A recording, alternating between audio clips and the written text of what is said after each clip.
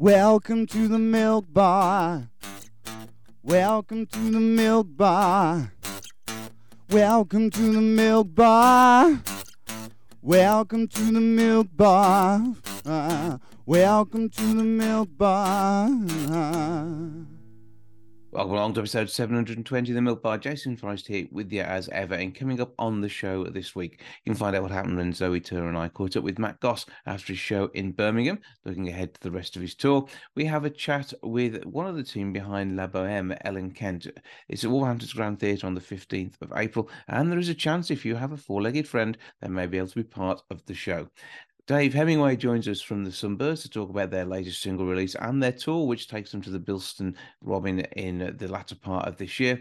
Craig Phillips will be letting us know how we can improve the efficiency of our homes with not only a bit of DIY, but also some professional help too, alongside some work he's been doing with the Halifax.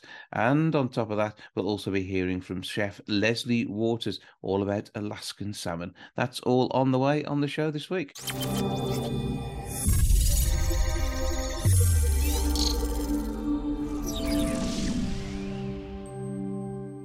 Now, last night, over at the Symphony Hall in Birmingham, we enjoyed the amazing experience of Matt Goss on stage with the big band orchestra, the Royal Philharmonic, and some awesome songs. And he joins us now as he heads off to his next venue. Hello, sir. Hello, my friend. You are, I imagine, a little worse for wear after all those champagnes you drank last night. Yeah, you were looking after us rather too well. And Zoe's in a bit of a state, aren't you? I'm all right now. every time my glass was empty, he was filling it back up again. He did a very good job. Yeah, your management team were doing a brilliant job of looking after us there, sir. But That's good to hear.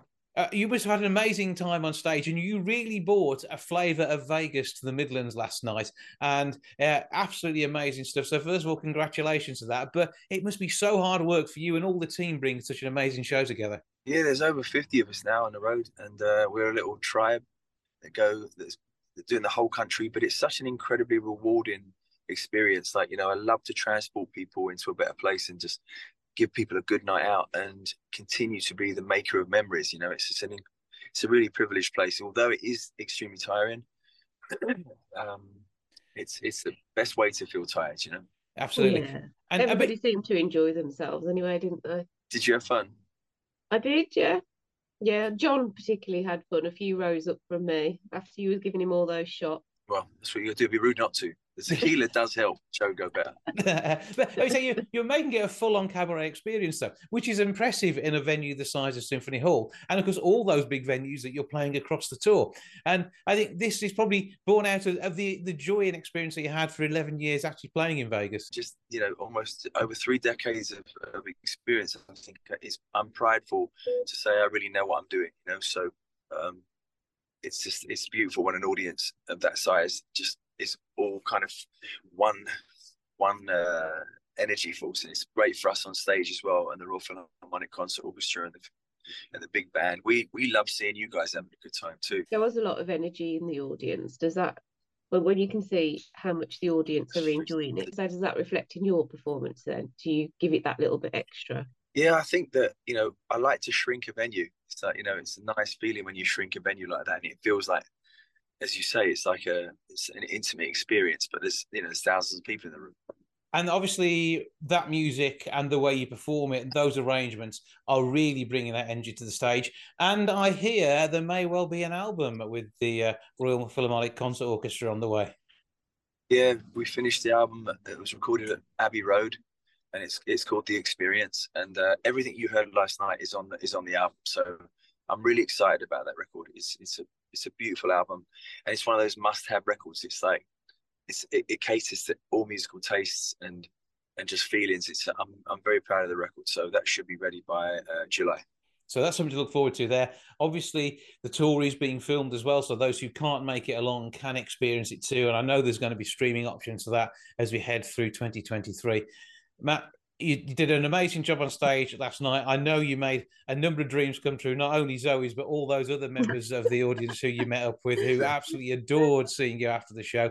Keep up the good work, sir, and we look forward to not only this album, but then more new music from you in the not-too-distant future. My love to both of you. You made me feel very, very welcome, and my love to your listeners. So till the next time, I'll see you soon.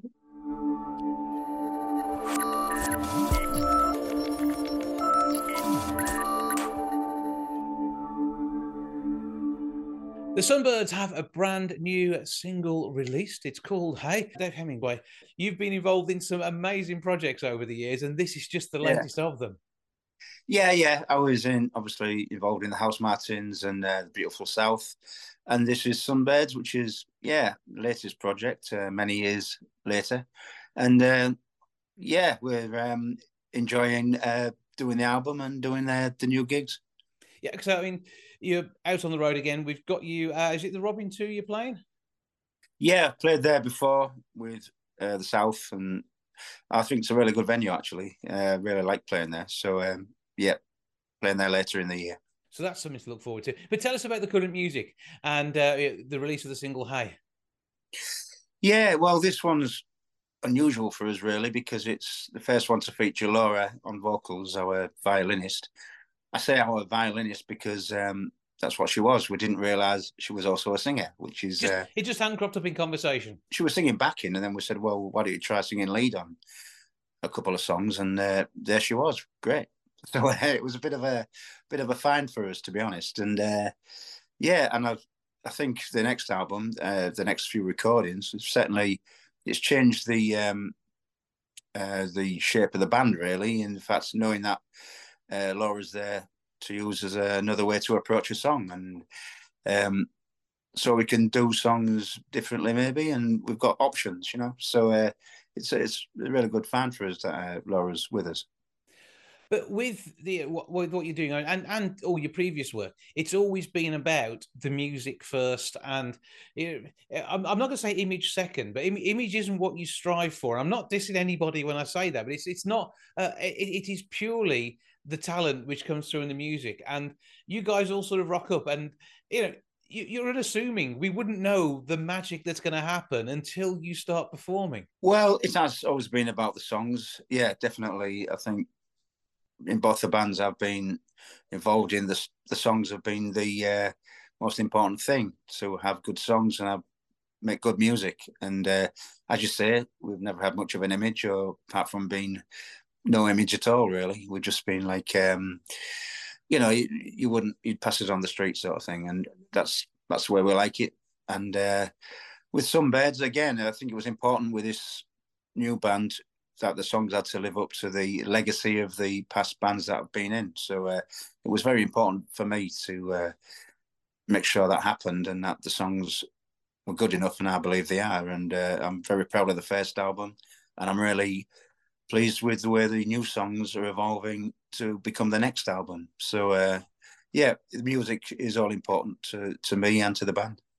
Does this mean that quality control says there are a lot of songs that have fallen by the wayside? Not a lot, but some, yeah. I think, and that's how it should be. I think you shouldn't be afraid to bring songs to the table, but you shouldn't also be afraid to, if they get rejected for one reason or another, because if you set a standard and you want things to sound good and you want the band to sound good, then anything that isn't up to it, when we move on and we look for something else. And I don't think that's a bad thing at all. I think it means that the band, hopefully, the finished album is the best that we can do, and that will continue to happen. So, that's how we think about things. But how do you split up those writing credits? Because you've got so many people in the band with such a great musical heritage. Actually, any one of you could write an absolute amazing hit. Well, it's pretty simple. If you write it, then you've written it. We don't have people. I think that's one of the worst things about bands, and especially big bands. If you're making money, like the Beautiful South, for instance, it was obvious Paul Heaton and Dave Rothery were the best songwriters in the band. So nobody brought a new song to the table saying, "I want this on the album because it's going to make some money and whatever." We never had that, which is why we stuck together for so long, because no one was trying to muscle in on the songwriting and say, I want my song to be on there because I want to make some money. So, and we shared things out anyway. So it was never a problem, never an option.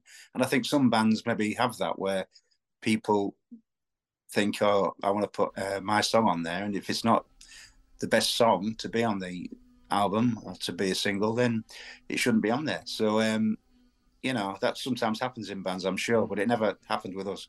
I mean, it could well be that the song itself would suit another way of performing, but not the band you're in at that time. And that's the sort of thing that can then cause friction. And you don't want that. You want to be enjoying your time on stage. Which we are, and we're not. We're of a certain age now where I think we're beyond sort of petty squabbles about, you know, who gets what and who gets the limelight, because it doesn't really matter. You know, what we want is Sunbirds to be a good good set of songs, good album, good play live, enjoy it, and you know, just enjoy being in a band, because I think sometimes that's forgotten, that, you know, it's supposed to be enjoyable, and we're really enjoying it, and we're enjoying doing the gigs and making the songs, and it's all good at the moment. Oh, well, next Friday, the 14th of April, you're at the Butter Market over in Shrewsbury. And then, as we mentioned, it's into December when you're at the Robin 2 in Bilston. That's coming up on Monday the 11th. Will they be two separate gigs in as much as the music that you'll be bringing to the stage will change? How do you think it might evolve in that time? Well, the music that will be on the second album, hopefully we'll get it out by October. We're still recording it at the moment. It's certainly evolving for sure, yeah, from the first album. We're proud of the first album because, you know, we don't have any backing or anything. It's all ourselves, financial backing, I mean.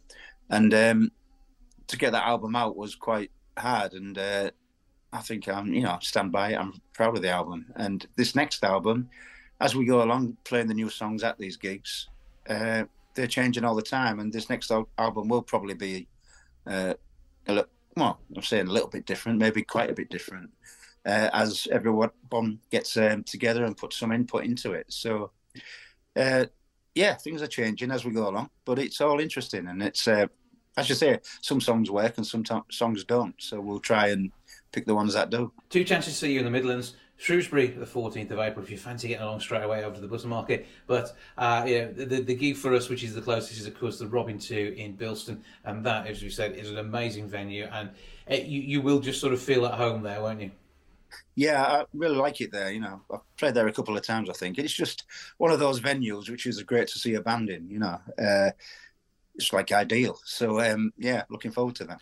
Well, lots going on. We can find out all about that on the socials and get the music this way too? Yeah, sure. Sunbirds.co.uk, I believe. And that's how you get some information about the band and where we're playing. So just want people to come along and have a listen and, see what they think. Well, it's going to be a great tour with a great album already out there. Another one on the way to back it all up. Dave Hemingway, thank you as ever for joining us. Thank you very much. Hey, what's your name?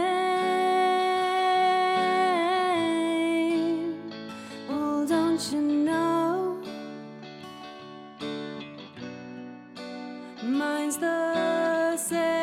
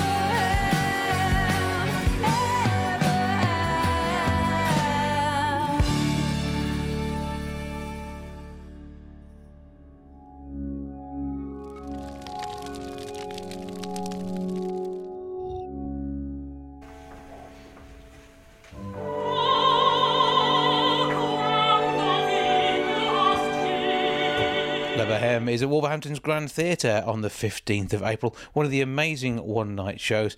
Enjoy a bit of Puccini in the Grand, but one of the pieces of work requires a four-legged friend. Musetta's dog is part of the show. Could your pet be that part? To tell us more, I'm joined now by Ellen Kent. Good afternoon. Oh, hi there, Jason. Lovely to talk to you. Well, good to talk to you too. And this is an amazing evening of opera. And I think that's the starting point, isn't it? We're looking for a dog that probably loves opera. Oh, yes. We were looking for a dog that fits in well. We have had some wonderful little dogs. It's a competition that we do, or I have added to my La Boheme, being the artistic director. One can take a bit of poetic license, but I've added a little. I have lots of animals in my shows, but I'm restrained myself for La Boheme, and it's only a dog. I have had eagles and God knows what, but I'm being good. So it's just a little foo-foo dog, and it's a local competition for anybody in that area who wants to bring a dog in. It's a lovely part. It's in the market scene, and it will be on the stage with the Ukrainian Opera Ballet Theatre from Kiev. Big company, 73, that I brought to the war zone. I know, but the little dog doesn't have to go through any bombs and drones. We are here. The stage is it's a magical scene, market scenes, all sorts of things happening, and the little dog walks in. Now, with Musetta, it's only about 7-8 minutes on the stage, and a little bit at the end. We don't keep our dogs on for too long. I've been using dogs in Boheme for about 20 years, by the way, so I'm pretty good on the dog bit. And the owner, be it a man or the lady, owner of the dog, comes in with the dog on a lead. The dog is on the lead. Sometimes Musetta brings the dog in, depends on the dog, on the lead. We always keep it on the lead, obviously. And it walks through. It's a grand entrance, actually, and it's great fun. And the owner has to dress up in costume, by the way. This is sounding even better. Oh yeah, we have the dog is treated like a little star. My animals always get treated better than anybody else, and it has its own dressing room. Well, that I think you get to be a diva dog. I like that idea. it has its dressing room.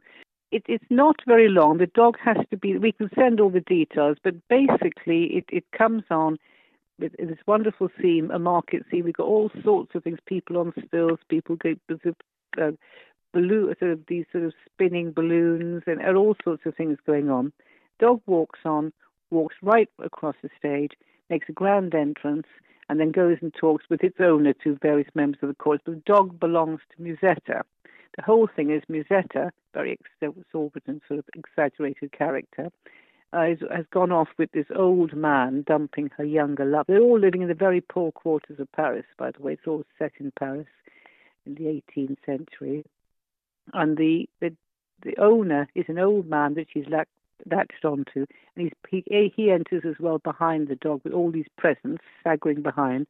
The dog he's brought her as well, brought in by the maid or the manservant. And then it also spins around that, and then they go off. And then right at the end, the poor old chap has been paying for everybody at the restaurant. By this time, she's chatted up her ex-lover and run off with him. And then the waiter comes in, and he's there, and he's been paying for all the restaurant, and he gives them a sort of the bill. The poor old guy collapses on the chair when he sees the cost of it. At that point, the maid or the manservant comes in with the dog and gives them the lead, so leans over to say, and you can have the dog back. And at that point, the curtain comes down. It's a really good moment. The little dog is starring. It's something I put in. I mean, I'm an artistic director, so my shows are always filmic. And I mean, I have to tell you that Boheme is a class act. I saw it down in Kent at the Orchard Theatre, Dartford, and I thought, bloody hell. That is, I'll be quite honest, it's better than the La Boheme I saw at the Royal Opera some time ago. And the singers, so it's a wonderful piece for the audiences, for the people of Wolverhampton or the surrounding area to take part. And we are offering this little entrance, this little bit in our opera for a Wolverhampton dog. I love this idea. It's absolutely fantastic. The fact you get a local dog wherever you perform this just makes it all even more special. It brings it into the community in a small way, but it's also about sharing an amazing, creative, classic tale of Parisian love. Well, that's true. And we are desperately looking. We're not desperate. I don't know quite how we have. Normally, we either get lots of doggies or we get a few doggies.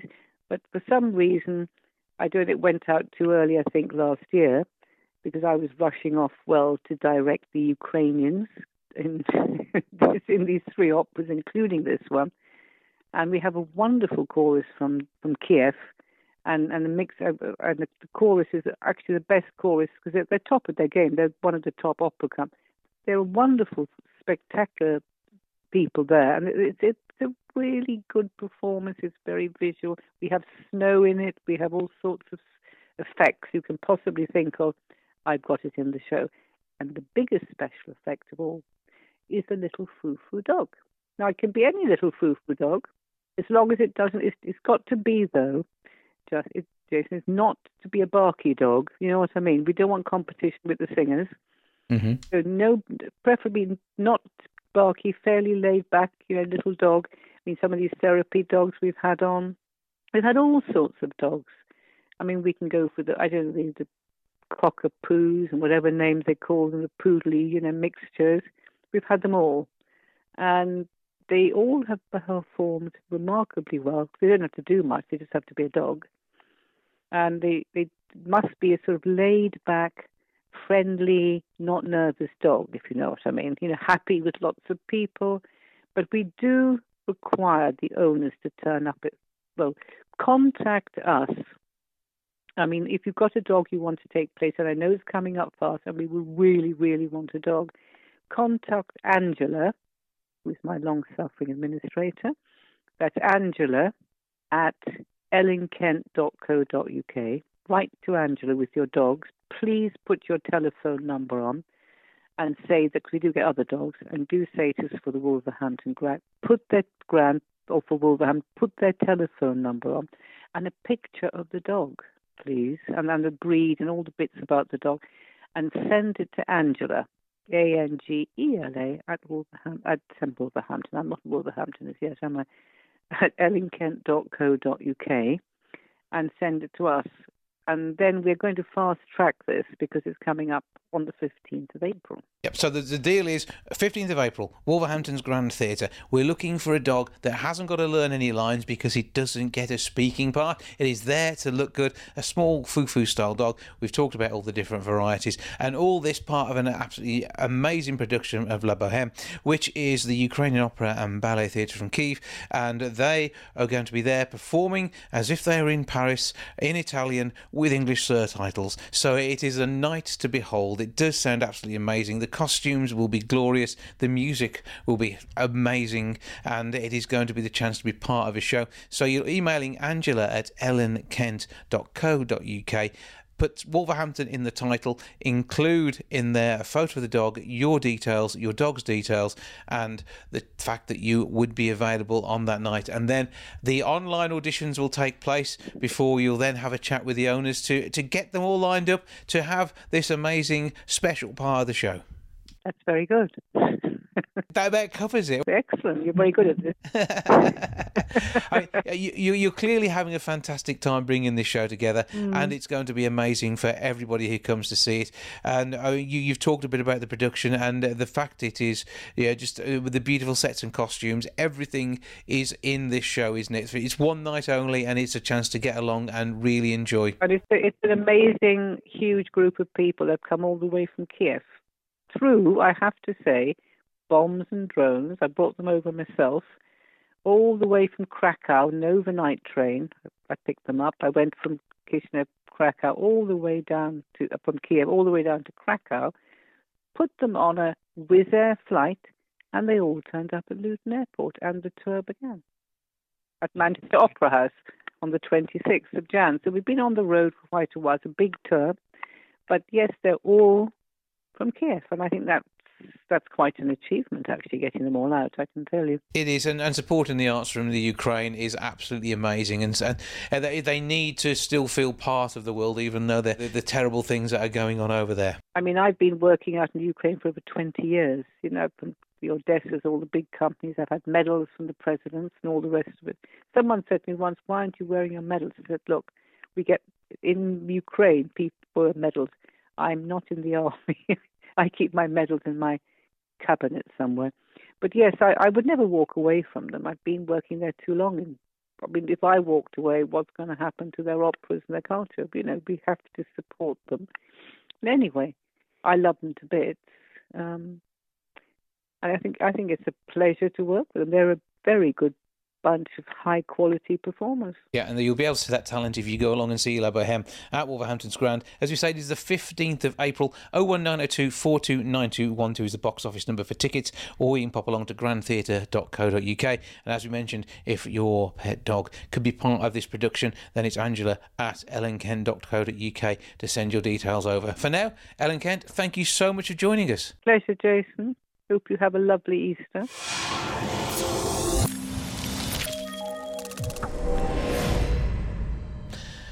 Celebrity builder Craig Phillips is encouraging homeowners to take matters into their own hands to make their homes more energy efficient.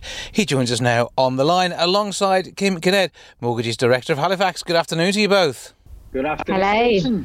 Now, first of all, my mortgage is with Halifax, Craig. I am slightly concerned I may devalue the house to the point at which my mortgage may not be quite so good if I do too much work. But it is about making sure you can do jobs you can cope with, isn't it? Most certainly, yes, most certainly. I mean, we're trying to encourage people to make their homes more energy efficient, and that can start from very little simple DIY tasks, you know, from just putting draft excluders around doors and windows and letterboxes to putting insulation up into the loft space, right the way down to the major things as well, where you do have to get professionals in to do ground source heat pumps or solar panels on your roof. And all of these sound like great things, and the investment itself can actually save you money in the longer term too. Oh, most certainly. I mean, we've all felt the pinch of how energy prices have rocketed up the last 12 months, and even the general cost of living of anything, you know, or shopping materials, anything we buy is generally gone up. So if we can make savings on our energy bill by putting a small investment in the house, I think it certainly makes sense to do that. And by doing the bigger projects, obviously that's a bigger investment, but it's putting value on your house and making it run more energy efficient, so it will be cheaper to live in longer term. Absolutely. Have the disruption once and do two jobs at the same time. And Kim, this is where Halifax can help out as well, because it is all about making sure you get the most energy efficiency, and a small amount on your mortgage could actually be offset by the amount it reduces your bills by. Absolutely. And kind of our research has shown that much larger numbers of customers now using services where they may secure additional funding to use that to invest in these bigger investments such as solar or heat pumps, etc. Whereas maybe kind of 10, 15 years ago, what people were really focusing in on was because they wanted to do the extension or they wanted to refit the bath, and those things are still important in terms of what people want to do in terms of the house, but there is much more focus now in terms of customers wanting to future-proof their homes and improve the energy efficiency. And we also know that kind of energy efficiency now being front of mind is something that your customers are considering when they're looking at properties. We know again from our research that over half of those surveyed were saying that they were less likely to buy a property if they thought that it was inefficient from an energy perspective, and they didn't want to have to spend lots of money putting right challenges within the property itself. So kind of it definitely makes sense if you can make those changes, not only because you can then have the benefit of that, as Craig says, in terms of your own bills, but also in terms of the attractiveness of the house if and when you decide you want to sell. Absolutely, because we do get our home packs these days that tell us all about our properties, and the energy efficiency is an important one. But Craig, I mean, when it came to it, you actually built your own energy efficient home just to make sure you ticked all the boxes. I certainly did, yeah. It's been a kind of a lifelong dream to build our own house. And 6 or 7 years ago, when Laura and I were designing it on paper and putting it to plan, we knew we were building an unusual shape house, a size house. And we knew we had to make it energy efficient, because if we didn't, it would be an expensive house to run and work from here. Little did we know we would get to this point in life where it's very crucial about how house performs, you know, what it's actually going to cost you. So we decided to get the best type of insulation there was really available, and it was kind of a spray foam insulation that went in between the cavities and in the roof space, and it made our house almost passive. It was almost airtight, you know, getting close to an A rated on the EPC certificates. So we're glad we did it that way. We didn't do everything that we could have. I mean, as time has moved on, you can get things like ground source heat pumps and air source heat pumps now that can be fitted retro, after a house is built now.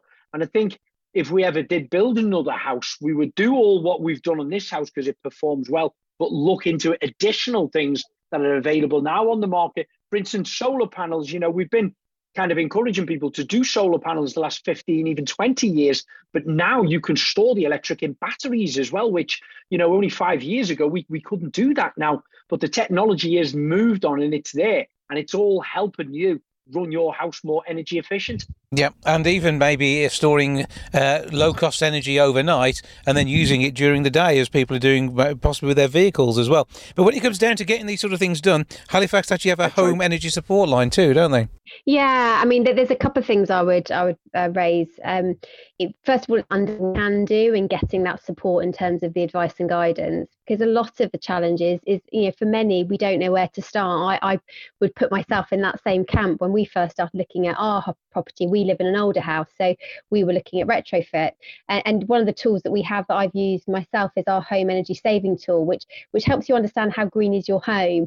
So we've teamed up with Energy Savings Trust to provide customers with a tool that you can input your details into. You can go onto it via our public site, and it will kind of create a report for you, telling you how green your home is, and then help you understand what are the things you can do, what immediate action you can take, and then also what might be those bigger investments that you might want to make. And then, as you said, we have an energy support helpline, which again is working with the Energy Savings Trust that gives impartial advice in terms of plans and what people can do. And then finally, obviously, there's the financing, and there is more and more products out there now to support people where they want to make those larger investments to help them green their homes. And this makes a difference. And Craig, again, it's having the ideas when you come to talk to a builder, isn't it? Knowing what you're looking for helps to make a project run more smoothly. Most certainly, yes. If people have looked into their own energy performance certificates, they should get a better understanding of what their house is doing at the moment and what type of improvements that they can actually do. So if they are employing a local builder, they can show them that information, see what they've been advised to do, and see if it's within their budget to actually do it. If it's not within their budget, again, some of the links on the Halifax's website point you to areas where they can get some form of support on financial side of things to do the improvements. So lots of opportunities and a chance to get that house right, and not only looking and feeling the way you want it to, but also being greener so it's warmer, and you haven't maybe got to think about putting too many jumpers on in the winter, because the heat you produce is the heat that stays in the house, which is a fantastic way of doing it. And things like heat exchange in the loft, that's one thing that we can probably expect to see more of as we head forward as well, isn't it? Most certainly, yes. I mean,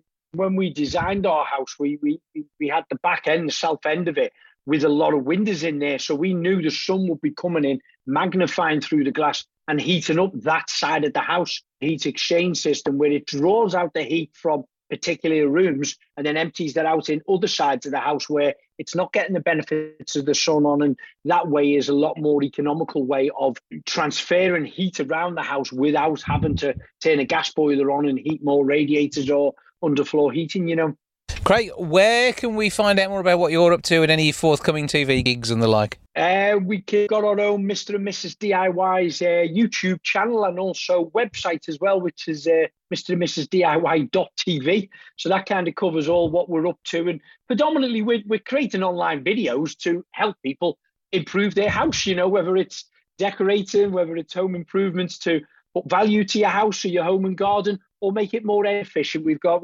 hundreds of videos out there, and that seems to keep me and the wife busy lately. Absolutely. Check out all those details there. And then, of course, you'll be wanting to find out from Halifax how you can actually get this sort of thing set up. Kim, give us all the details for that, not only the helpline, but all the other resources you've got online again. Yeah, so if people want to go online, they can go onto the Halifax Bank website and they'll find a wealth of resources, including the tool that I talked about before. And they can also find out more details around some of the specific financing that we do, which support greening and energy efficiency in homes, our Green Living Reward, our partnership with Octopus Energy, which helps us finance customers that want to put in place heat source pumps, replacing their current heating systems. But it's all online. You can find it on our public website.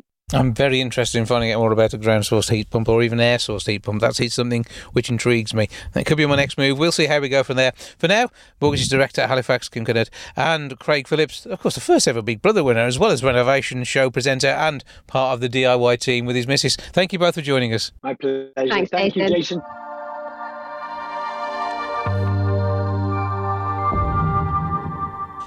A tradition on Good Friday is to enjoy fish instead of the usual meats.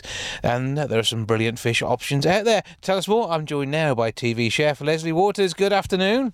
Hi, Jason. How are you? I'm good. I hope we're finding you well and enjoying your time in the kitchen. I do. I always love time in the kitchen. And, you know, I love this time of year. I think I favour Easter to Christmas, actually, because for me, it's a time when all the family get together and we all get in the kitchen and have a lot of fun. And more than 52% of us plan on cooking for our families and friends at home, celebrating. But also it's about saving money because, you know, of the cost of living. And according to new research from Alaska Seafood Marketing Institute. And we're going to be talking about canned salmon, wild Alaska canned salmon, which I grew up on canned salmon in the 60s. I can remember my mum, when we had what we call posh teas with all the family, she'd make these amazing brown bread and canned salmon and cress sandwiches. And I still make them for my family, but I actually love the product because A, it's wild, it's natural, it's sustainable. You can get it from the supermarkets. John West, Prince's, and many own brand labels will sell it. It's something you can have in your cupboard and you can pull on anytime. And I've put together some really lovely recipes that you can make for the family Good Friday or, you know, during the Easter break. Yeah, it's about getting yourself together, getting the family together. And if they turn up unexpectedly, this is where that can of salmon in the pantry is going to come into its own. Yeah, absolutely. It's so versatile. You can keep it in your cupboard. It's not going to go off. It's just as good for you, you know, nutritious as fresh salmon. But you've got no waste. You haven't got to worry about it going off in the fridge. And it's really, really versatile. And I think for people these days, and also less, you know, it's not so expensive. So it ticks a lot of boxes. And of course, it's pretty much ready prepared for you. It's ready to use. The only thing you might do is remove a few bones from the tin as you go through. Yeah, absolutely. Or eat the bones because they're so soft. I mean, it might not be everyone's cup of tea, but they're full of calcium. I mean, you've got lean protein, you've got your omega fatty acids, you've got calcium. If you eat the bones, you've got vitamin D and B. So it's a great family thing. But you can also buy, if you don't fancy eating the bones and the skin, you can buy it completely ready. So, you know, you don't have to pull any of that off. And I've created this recipe in memory of my mum, actually, for our sandwiches. But it's a dish and it's hardly any cooking at all. Can I tell you it? Go for it. I always like a good cookery corner. Okay, so what we've got is, you want to get yourself some nice bread, you know, some sort of rustic loaf, which you want to cut into thick pieces, drizzle with olive oil and just pop in a hot oven to crisp up and get gorgeous, a bit like bruschetta. You can rub a bit of garlic on there if you want to. And then meanwhile, take your wild Alaskan canned salmon. I like to use the red. And open it, drain it, and mash it with some horseradish sauce and a little bit of Greek yogurt or creme fraiche, black pepper, and a squeeze of lemon. So you make this kind of chunky pate, okay? And then when your croûtes are gorgeous and crisp, you take them out, you dollop the beautiful, flavoursome salmon on top, and you make a salad with avocado, orange segments, watercress, and a little bit of olive oil, and you kind of dunk that on the top, and then you eat them. Oh, it sounds like you're in absolute... with a glass of white wine. It's marvellous. You're in your elements with that one, aren't you? Yeah, because you know why? I love simple things, and I think we've got all these television programs on at the moment. I mean, Jamie Oliver, he is amazing, I think, but there's a lot of complicated stuff elsewhere going on. And I love to keep it simple because I still think a lot of people out there aren't very confident in the kitchen. But, really, if you've got the right ingredients, you can create fabulous food that isn't complicated. And I really believe that the more I'm in this industry and the more I cook, the simpler I think I get. But it's been creative with those simple things, though. And it's about a fusion of flavours without making it hard work. Yeah, absolutely. You haven't got, if you use wild Alaskan salmon, you haven't got to cook it. It's already cooked. So you're just really using it as the main ingredient to finish off stuff. And because it's just got such a wonderful flavour, you haven't really got to season it with salt. It's got a wonderful flavour, but it's lovely just to combine it with other things, and it makes it go further, and it's more cost effective. And I suppose back in the day on Ready Steady Cook, if somebody had bought in a tin of salmon, that would have been an absolute godsend. Would have been a total godsend for me. My goodness, we haven't done that program for a while. I mean, it was on for a long time. But you know what? No one ever bought me in canned salmon. I think there is a bit of snobbery about it, and I think that if you look for the right one, the canned wild Alaska salmon, you really can't go wrong. Give it a try because it is delicious. Whether or not you put it in a sandwich toasty with beetroot, that's my favourite combination, and do a toasty like that, or you use it in a pie. I've got a great potato pie which is finished off with the salmon like an open pie. If you go to their website, it's a wonderful website, and they've got more recipes on, and it will tell you more about the sustainability. I'll give you that in a minute, actually. But there are lots of different things that you can do using canned salmon. Well, it sounds like the pie will make a fantastic Good Friday evening meal, and then we're going to see what else we choose to enjoy throughout the whole of the Easter break, and that you can't go wrong with your salmon creation if you're heading out for a day on Monday as well. That would travel well, wouldn't it? Oh, yeah. Sounds like brilliant fun. Right, give us that web address then where we can go for more information on wild Alaskan salmon. Okay, www.wildalaskaseafood.co.uk. Enjoy it. Have a lovely Easter, Jason. I would, and I think what I'd like to do is I'd like to repackage a chocolate egg with, as the goodies in it, not some marshmallows or something obscure like that, actually a can of salmon for you. I think we need to mock that one up for you as an Easter gift this year, don't we? Absolutely. What a great idea. Sounds good fun to me. Lesley Waters, TV chef and, of course, cookbook author. There's lots of your work out there. Thank you for joining us. It's a pleasure, Jason. That's it off for this week. Thank you so much for joining me. Back with episode 721 next week. I'll see you then. Ta-ra for now. Goodbye from the milk bar. Goodbye from the milk bar. Goodbye from the milk bar. Goodbye from the milk bar. Yeah. Goodbye from the milk bar. Yeah.